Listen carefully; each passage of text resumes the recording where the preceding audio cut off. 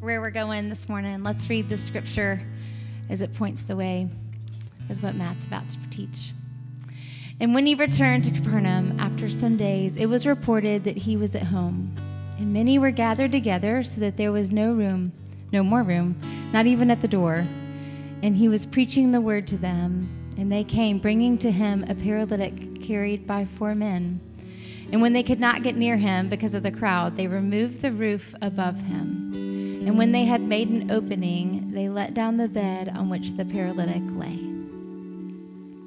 And when Jesus saw their faith, he said to the paralytic, "Son, your sins are forgiven." Now some of the scribes were sitting there questioning in their hearts, "Why does this man speak like that? He's blaspheming. Who can forgive sins but God alone?" And immediately Jesus, perceiving in his spirit that they thus questioned within themselves, said to them, "Why do you question these things in your hearts? Which is easier, to say to the paralytic, 'Your sins are forgiven,' or to say, 'Rise, take up your bed and walk'? But that you may know that the Son of Man has authority on earth to forgive sins," he said to the paralytic, "I say to you, rise, pick up your bed, and go home." And he rose and immediately picked up his bed and went out before them all, so that they were all amazed and glorified God, saying, "We never saw anything like this." Amen. Amen.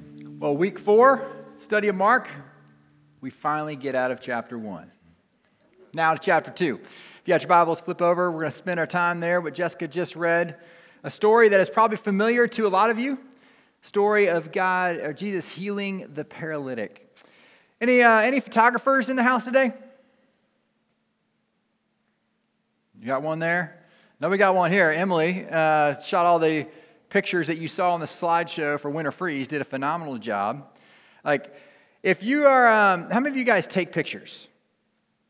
But you didn't raise your hand. You're not a photographer, right? Probably because you, like me, take pictures with a phone. And you think, like, to be a photographer, you need to hold one of these, right? The difference between someone who uses one of these and someone who uses a phone, really uses one of these well, is this idea of focus. A picture is worth what? 1,000 words. We say that all the time because a good picture captures emotion, it captures a moment, it captures something that's going on, right? And typically, what you don't even realize is you're drawn to something that the photographer chose to focus on, brought something to the forefront, made something clear, blurred other things so you would see what they believed was most important, what they wanted you to see in that moment. In a story like we have this morning, a story where Jesus heals the paralytic, it's a story that's probably familiar to a lot of us. And if we're not careful, I think we end up focusing on these different things, the things that we know. And this morning, I want to invite you because I believe Mark, in a very short, in a very succinct way, leaves out a ton of details he could have added. But in leaving out those details, I believe he's zeroing in on something he wants us to see about our God. He wants us to see about Jesus. He wants us to understand. He wants us to believe. He wants to shape the way we see him, understand him, and follow him. You see, we pick up in chapter 2, and chapter 2 is actually the first of 5 encounters we're going to see Jesus have. And every one of these encounters in the next 5 sections within Mark are going to follow a similar pattern. Jesus is going to do something that's surprising. He's then going to be challenged by their scribes or religious leaders.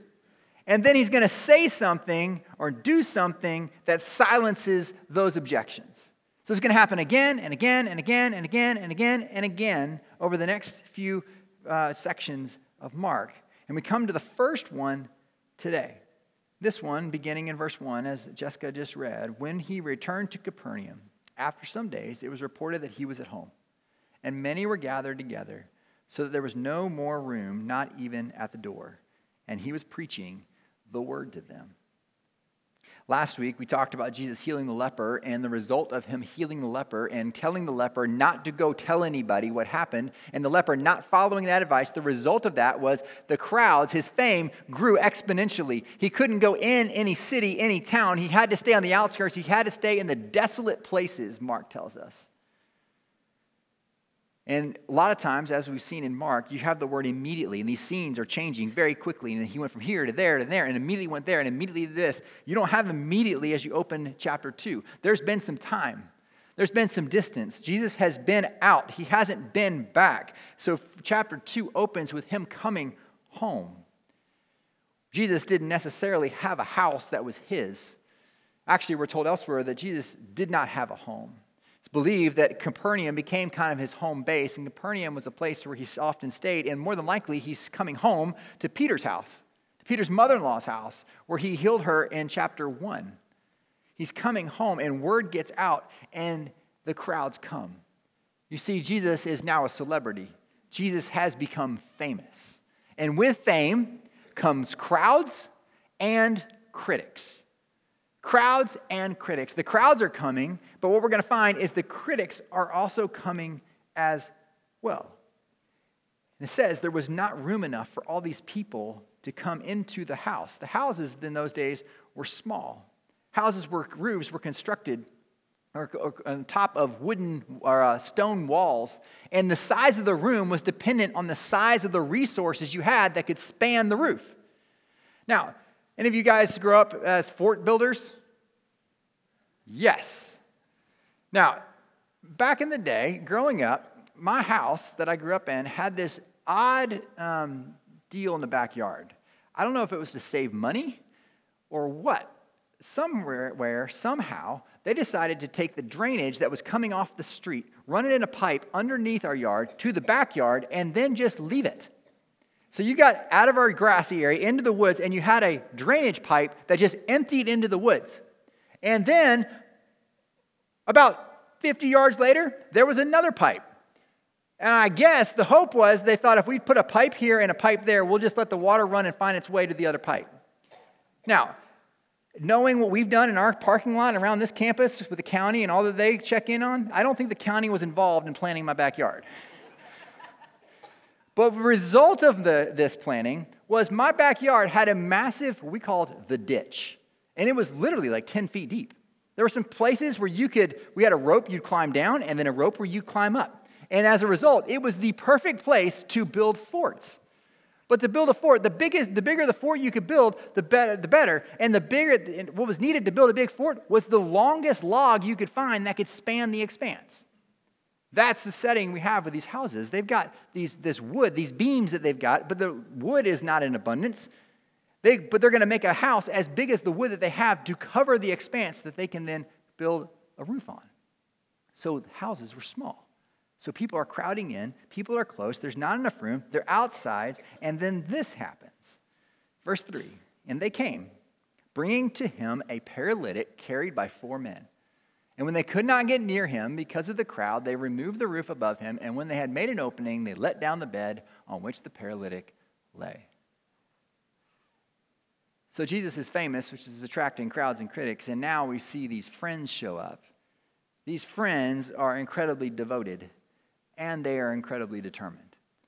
Think about it. Jesus was in Capernaum. He was in the synagogue. He cast out a demon. That night, all of the sick and the demon-possessed came, and he healed them and cast them out. So more than likely, this guy is not from Capernaum. He's from beyond there. Because whatever happened, maybe when word finally got to him, we don't know if he tried to come, didn't make it in time, or didn't come, but he was not there when Jesus first was in Capernaum and healing. Therefore, I'm guessing they brought him a long way. And when they get there, they can't get in. So what do? You know the story more than likely. They climb up on the roof. They climb up on the roof because if you can't go through the door and you can't get through a window, everyone knows the next feasible option is to go through the roof, right? In those days, I don't know what you picture when you picture them letting him through the roof, because a lot of the dramas and the movies and the shows almost show these guys climbing up to the roof, and conveniently there was a couple of palm branches over a hole. They moved the palm branches and they let him down. That likely wasn't the case, because here's a couple pictures of a couple houses that have been reconstructed in the Nazareth area to show what would have been, could have been back in Jesus' day. You see the stone walls, you see the roof, you see the logs, you see stuff growing on top of the roof, because look to the right. You have these bigger logs followed by some smaller logs, followed by what is mud or plaster. And so when the text says they dug through they unroofed, removed the roof, literally they mean they unroofed it. They dug through it. Which means this doesn't happen like instantaneous. Can you picture for a second? Jesus is inside. He's teaching. Everyone's listening. People are outside. These guys, you're not going to do anything. You're not going to be able to get to them from the roof, right? So these guys go up to the roof, and then all of a sudden, they pop out their shovels, and they start digging through this roof. And think about what's happening down below. Like dirt, sticks, everything is falling inside the house. So Jesus is teaching, and I don't know. Do you think he stopped? We're just going to let them keep digging. I'm going to keep talking. You can just picture everyone's freezing, looking, and it's like, they are really doing this. Yes, they are. Like, why? I guess they couldn't hear, so they thought they'd dig a hole so they could hear Jesus better. And then the hole keeps getting bigger. And then all of a sudden, this dude is lifted and dropped through the hole. Can you imagine what's going on? And then the anticipation of like, is Jesus going to be mad about this? Like, he actually stays here. Like, that's like you just destroyed his house. Can you imagine what Peter's doing right now? And it's in this moment, this guy gets dropped in front of Jesus. And the suspense. And what is Jesus going to do? And we get to verse 5. When Jesus saw their faith, he said to the paralytic, "Son, your sins are forgiven." What did Jesus see? He saw their faith. He saw the faith of the friends. He saw the faith of the paralytic. It was faith that we see again and again amazes Jesus. Here's what's interesting. When we see this, we think Jesus seeing faith and being amazed at great faith and wanting deeper faith and more faith. But it is faith that amazes our God, not the quantity of our faith or the amount of our faith. Faith, as we see later in the New Testament, faith is actually a spiritual gift, which means there are some people in this room that have incredible faith. God has gifted you with the ability to believe and trust things that are mind-blowing. And there's others of us that struggle and want to have faith. But there is no way a continuum where God goes, well, I love them more and I love him less. It is faith, and he recognizes from wherever we are, faith is trusting and believing in who God is and what he says is true. Jesus doesn't have a scale of deeper faith and weaker faith. He's amazed by faith. And what does he say? As a result of their faith, he says, your sins are forgiven. Now, step back into this house again. You're one of the unlucky people. You're outside. You didn't get inside. And so you actually haven't even seen Jesus. You just heard things being passed along, telephoned outside. What did he say? This happened. And you're getting the play-by-play, right? Hey, they're digging a hole. Okay, the guy's coming in. Okay, the guy's in the room. The guy's on the floor. He's in front of Jesus. Okay, what's Jesus going to do? I think he's going to heal him. Like he's healed everyone else who's come to him. I think he's going to heal him. What did he say? He said his sins are forgiven. You see people outside going, wait, what? Did Jesus get confused? I don't think that's why they came. Like, I don't think they came in order to be forgiven. I think he came to be healed. Doesn't Jesus know that he's paralyzed? Doesn't Jesus know what his greatest need is?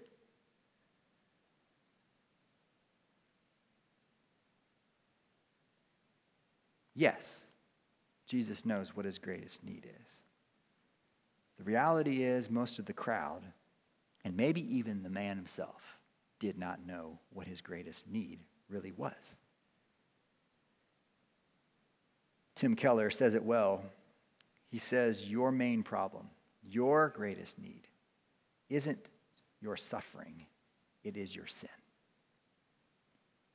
Your greatest need, your greatest problem is not your suffering, as hard as that may be. Your greatest need is actually your sin problem and my sin problem. That is what I need fixed more than anything.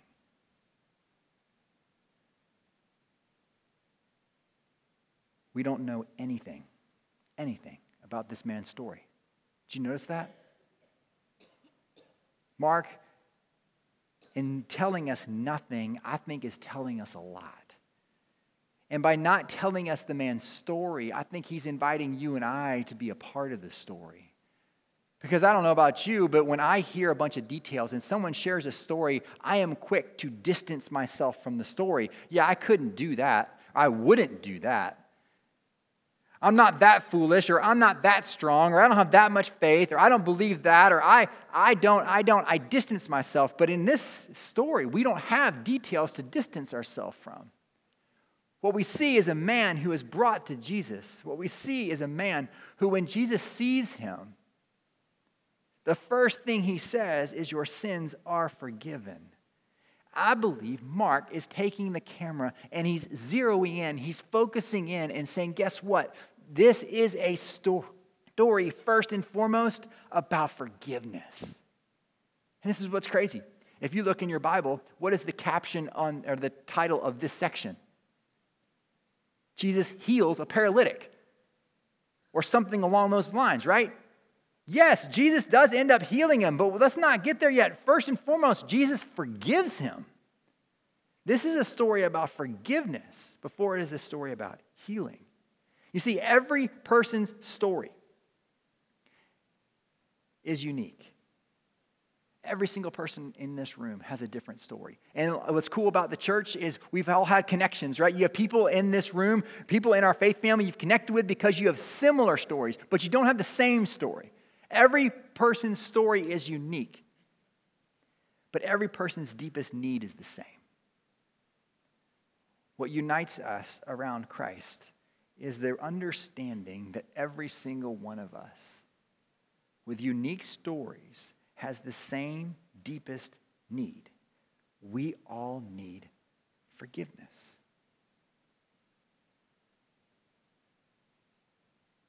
Think back a year ago, 2023.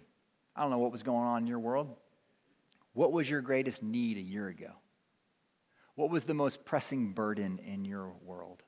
What were you anxious about, worried about? What were you, if someone showed up and said, if I could change anything in your world, what would it be? What was it last year? Because for some of you, it's still the same. And that's really hard because it's still the same. But for a lot of you, it's different. Our most urgent need is not our deepest need because our urgent needs change constantly. This guy, as he's lowered into Jesus, as he's coming to Jesus, as he's being carried to Jesus, I'm guessing every single day he thought what his life would be like if his legs worked. How many problems would be fixed? How many things he could do if his legs would just work? That was his deepest, or his most urgent need. And as he's coming to Jesus, he's thinking, this is what I want most. But Jesus doesn't heal. He forgives. One question that comes up when studying this text is the question of how did Jesus forgive him when he didn't ask for forgiveness? If he didn't repent? Because throughout the Old Testament, up until this point, you saw again and again God willing to forgive, but his forgiveness was always based on repentance. When we mess up, we turn back to God, say, I messed up, I want forgiveness, I'm back to you, I will follow you now. The whole book of Leviticus, which we're reading right now as a church, if you're following our chronological reading plan, we're in Leviticus, it's all about how we can come back to God. But this guy doesn't ask for forgiveness, he's simply forgiven. Check out this. Just through the Old Testament, 2 Chronicles 7:14 says, if my people who are called by my name humble themselves and pray and seek my face and turn from their wicked ways, then I will hear from heaven and will forgive their sin and heal their land. Forgiveness comes when there's repentance. Psalm 86:5, for you, O Lord, are good and forgiving, abounding in steadfast love to all who call upon you, all who ask. And again, we jump to the New Testament, it's the same idea. But God, in Ephesians 2, 4-5, says, but God, being rich in mercy, because of the great love which he's loved us, even when we were dead in our trespasses, made us alive together in Christ. By grace, you have been saved. And how do we get that grace? How are we saved? Romans 10:9, if you confess with your mouth that Jesus is Lord and believe in your heart that God raised him from the dead, you will be saved. There's a consistent pattern of repentance and then forgiveness that doesn't seem to follow here, which makes you wonder. In just a couple verses, we're going to find out that Jesus can read the minds of the religious leaders. He knows what they're thinking, not just what they're saying, but what they're thinking. So I believe what we have here, when Jesus responds to this man being lowered through his roof and saying, your sins are forgiven, he's responding to what this man, he knows this man deeply wants. Think about this for a second. How encouraging is it that our God does not stand back with arms crossed, saying, I will forgive you if you say the magic words in the right way, if you pray the prayer enough times, if you do enough things. What we see here is a picture of our God who rushes in at the smallest hint of us saying, I want to be right with you. I want to come back to you. I know that I need you. This guy says nothing, but it seems that there's something in his heart that is acknowledging, this is what I know I need. Oftentimes in the Old Testament, right, sickness and disability was tied to sin. Jesus' disciples later are going to ask, when they see somebody who's sick, they're going to go, hey, was that because of his sin or because of his parents' sin? Jesus goes, nope, it had nothing to do with their sin. But what we see here is we don't know his story. Maybe this guy knows my sin, my paralysis is because of something I've done wrong, or it may have had nothing to do with him. Either way, it seems that he comes with a heart, and there's a deep desire on his part. I want to be forgiven. Our God desires to forgive. I don't know what you're sitting in today. I don't know what sin maybe keeps pouncing, keeps pursuing you, you keep falling prey to. I don't know what you said, how many times you've prayed for something and said, God, I won't do it again. I'll do it right this time. I don't know how many times you've pulled back and said, I don't know if he can forgive me this time. This is a story that reminds us our God wants to forgive. Our God desires to forgive. He's rich in mercy and loving kindness. That is the God that Jesus is revealing in this story. A simple desire to be forgiven is all it takes for this guy and for you and for me today. This man couldn't even get himself to Jesus.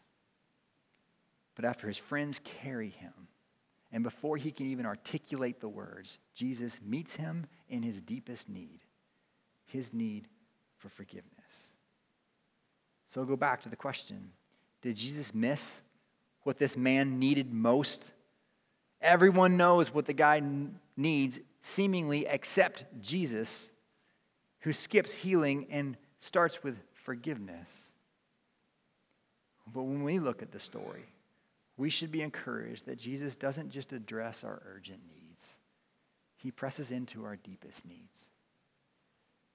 Wednesday was Ash Wednesday, and we're stepping into the season of Lent as we look towards Easter in a couple weeks.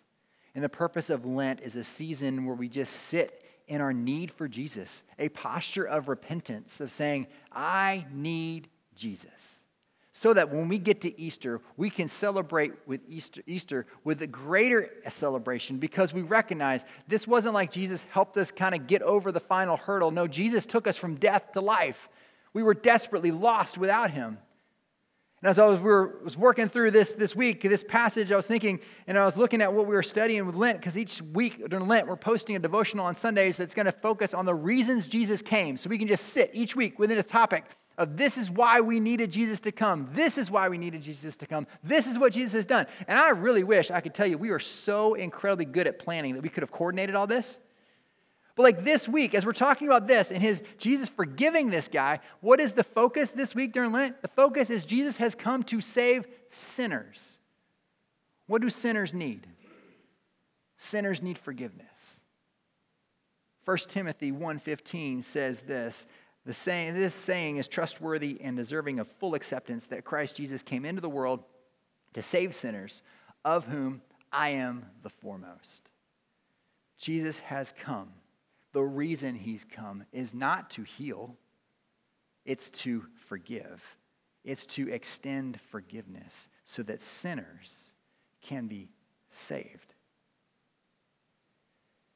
We said before that Jesus' words, when he forgives this guy, raises two questions. Did Jesus misunderstand his need? And the second question is, how is this even possible? How can Jesus forgive? Freeze the movie at this point. A cripple lying on the floor in the middle of the construction debris, all the dust and rubble that's come from the roof has now been forgiven. The scene could have ended right there, but it doesn't. Check out verse 6. Now, some of the scribes were sitting there questioning in their hearts, why does this man speak like that? He's blaspheming. Who could forgive sins but God alone? And immediately Jesus, perceiving in his spirit that they thus questioned within themselves, said to them, why do you question these things in your hearts? Which is easier to say to the paralytic, your sins are forgiven, or to say, rise up, take up your bed, and walk?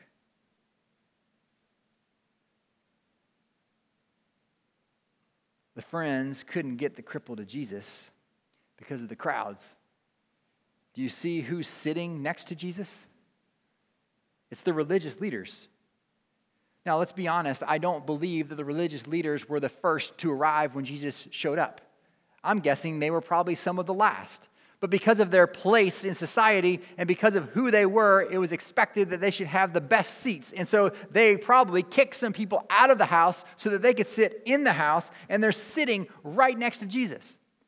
These guys have heard all the things, they've seen some of the miracles, and they're coming to check Jesus out. And as I'm looking at this week, and as we said, we're going to see over the next few chapters, and really through the rest of Mark, how the opposition rises. I think it's really easy for you and I to read about the religious leaders and go, man, I'm so glad I'm not like those guys. But as I thought about it this week, there's a whole lot more similarity to me and the religious leaders than I would like to admit. You see, they were doing their job. As the religious leaders, if somebody comes on the scene teaching something new, it was their job to check him out. It was their job to make sure it was true. But they have no desire to check out Jesus and consider that God may be doing something completely new. Them checking out Jesus is not a matter of what is God doing. It's a matter of how is our frame of reference, how is our life being disrupted. They are more concerned about change than they are about truth.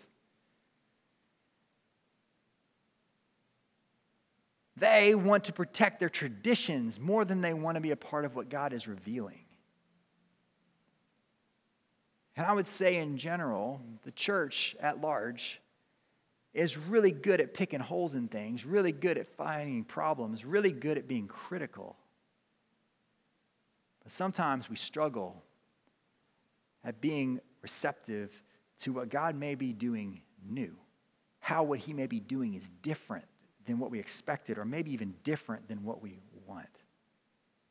I hope that we as a faith family here at Sanctuary, we can't affect anything, we can't change anything out there when it comes to what other people are doing out there, but we can change here, and we can commit to being a people that are more about wanting to see God glorified than protecting our own ways. More about wanting to see the truth shared than done in a certain way or a certain style in which we find most appealing. My prayer would be that Sanctuary and the people of Sanctuary, us as individuals, will be marked by a movement of the Spirit, not an advancement of self-righteous personal agendas. And then when you and I open God's Word and we read about the religious leaders, when you and I are tempted to go, I'm so glad I'm not like them, the ironic part is, that's exactly what the religious leaders did. Right? Jesus calls them out for saying, I'm so glad they're not like that guy. Let us walk forward with humility, willing to learn and receive, and not miss Jesus like these guys did. They are asking the question, who is this Jesus? And I don't know, they've probably heard about the demon possession, demons being cast out, the people being healed. They know the leper has come and been made clean. But I'm guessing what happened right here is probably one of the scariest things that Jesus has done so far. Because he says, I know what you're thinking. Can you imagine? Imagine if you're not one of the religious leaders, you made it in the room, you're standing there, and you're going, he's reading thoughts. What do you do next? You're like, clean thoughts, happy thoughts, happy thoughts, happy thoughts, just thinking happy things, cupcakes, rainbows, everything else, right? Like, he reads minds. Like, this is going bonkers. He heals, that's one thing. But reading minds, what is going on? And he says this, when he reads their minds, he looks at them and he says, listen, what's harder to do? You ask the question, who can forgive sins?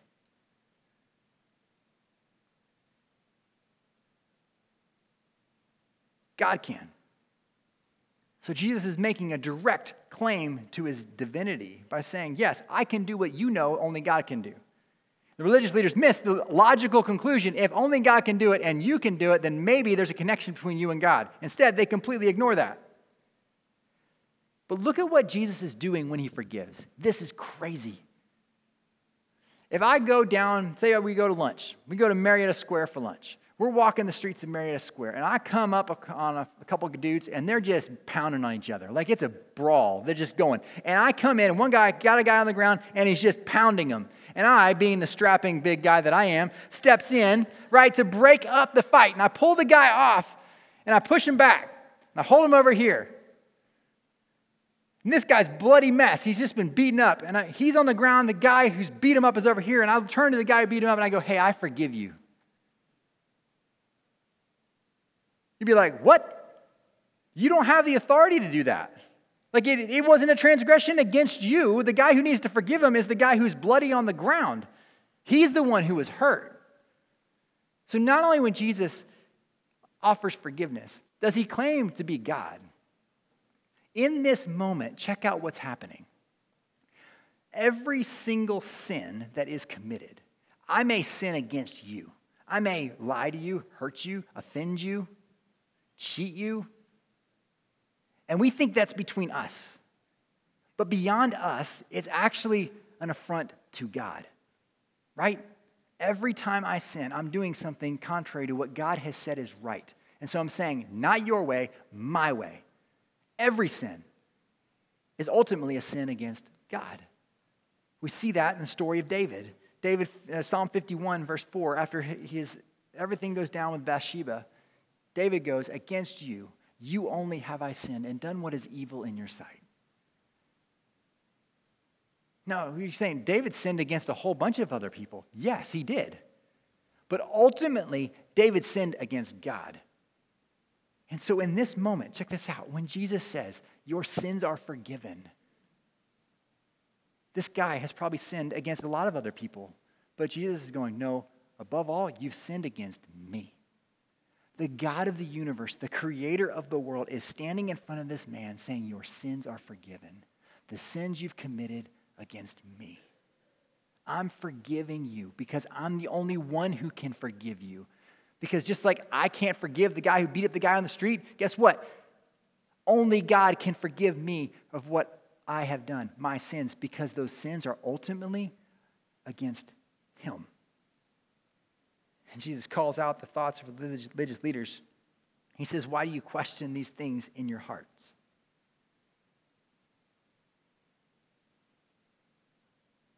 And he goes, what is easier to say to the paralytic? Your sins are forgiven? Or to say, rise, take up your bed, and walk.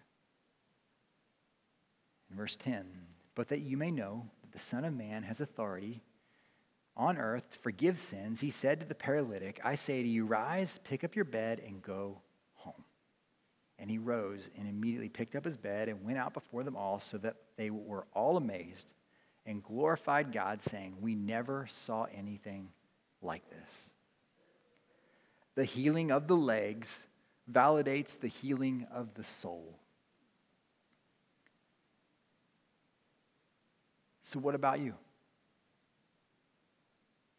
This story did not happen because Jesus wanted it to be in the Bible one day so we could call it a Bible story. This is a God story. This happened so that people could see and understand a little bit more the heart of our God and his love for us. So let me ask you this. Do you need healing or forgiveness? What is your greatest need today? Healing or forgiveness? Every single one of us carried burdens and worries in today. Consciously or subconsciously, you came today and you come to God when you pray, when you spend time in his word, you come wanting something.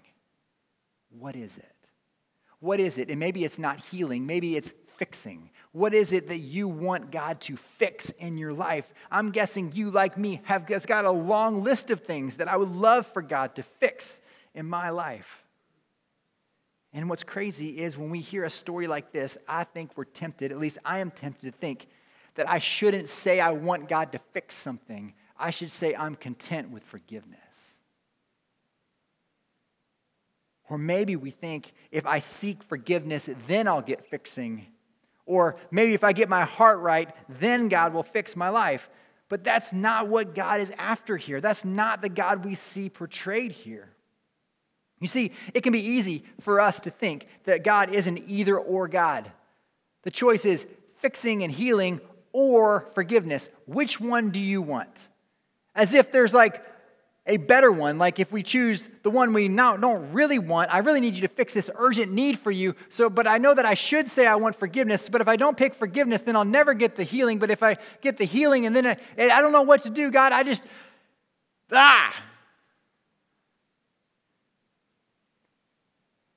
In those moments, I think our God is saying, I'm not an either-or God.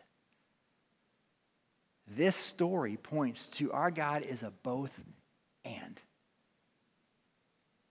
The guy doesn't have to pick healing or forgiveness. He gets both. Now, does that mean that we have a genie God who gives us everything we want whenever we want it? Absolutely not. How long did this guy suffer? We have no idea. There are people in this room that have been dealing with sickness, that have been dealing with hardships, that have been dealing with all kinds of things. It's not a matter of our God is a both and God, which means we get everything. We can have our cake and eat it too. No, that's where the beginning, the faith comes in that amazed Jesus, that he invites us to live by faith, trusting in the goodness of his heart. It goes all the way back to the garden.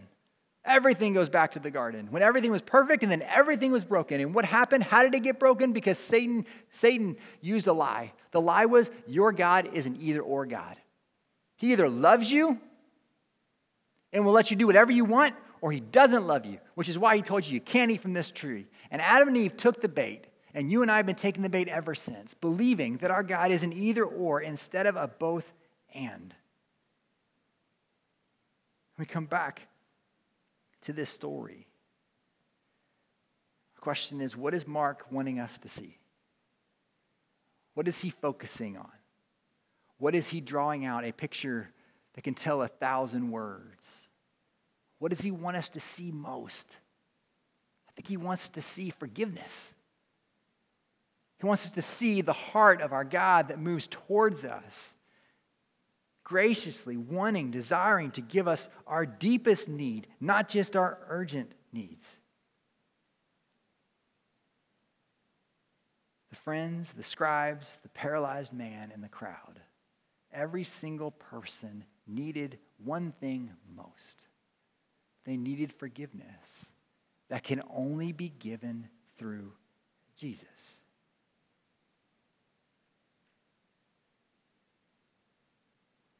So, as we close, what does it look like for you to get to Jesus? What does it look like for you to come to the one who can heal and can forgive? In the text, the word, Jesus says, but that you may know that the Son of Man has authority on earth to forgive sins. Authority there is saying not only does he have the ability, he has the authority. He can do it, and he has the authority to do it. what does it look like for you to come to Jesus this week? Jesus asked a question that I think we miss because we think we know the answer. And those who are hearing Jesus thought they knew the answer too, but Jesus, as usual, knew that there was so much more to this question and this answer than they would know in the moment. He asks the question, which is easier, to heal or to forgive? And everybody listening in the room would have known the easier thing to do is to say you forgive. It's blasphemy. You're going to get in big trouble for it, but the easier thing is to say you forgive him because you can't prove it if it happened or not. Now, to heal, he either is walking out of here or he's not. We're going to know what's true. But what Jesus knew as he looked ahead was that no, the hardest thing that anyone could ever do, the thing that I can do that no one else could ever do, forgiveness is going to be so incredibly costly. Forgiveness is going to cost everything. But forgiveness is going to bring the greatest blessing and the most lasting results. Because as Jesus looked down at this man's legs that did not work, Jesus knew that for him to forgive this man, Jesus' legs would be nailed to a tree. And this man was about to stand up and walk home, but Jesus was going to be taken down from that tree and laid in a grave. That's what forgiveness was going to cost. Forgiveness would cost everything. The hardest thing that could ever be done was for Jesus to say and make it happen for you and I to experience forgiveness. That is what Jesus came to give. That is what Jesus is extending today. Psalm 103, 2-3 reminds us of who our God is when the psalmist writes, "Bless the Lord, O my soul, forget not all of his benefits, who forgives all your iniquity, who heals all your diseases." This is our God, a God who heals and a God who forgives. Let's pray. Father, we're thankful this morning for a story that we're familiar with. But God, there's so much truth there about who you are. God, I pray in this room that we would be overwhelmed with a God who forgives. God, there's stories, there's baggage. There are things that we think can't be forgiven. I pray that people would experience your forgiveness like never before. Not because we've said some magical phrase, not because we've done some spiritual hurdles, but because we simply came to Jesus. So God, would you help us? Would you help us get to you? Would you help us experience the miracle? It is a miracle. The miracle of forgiveness. It's in Jesus' name we pray.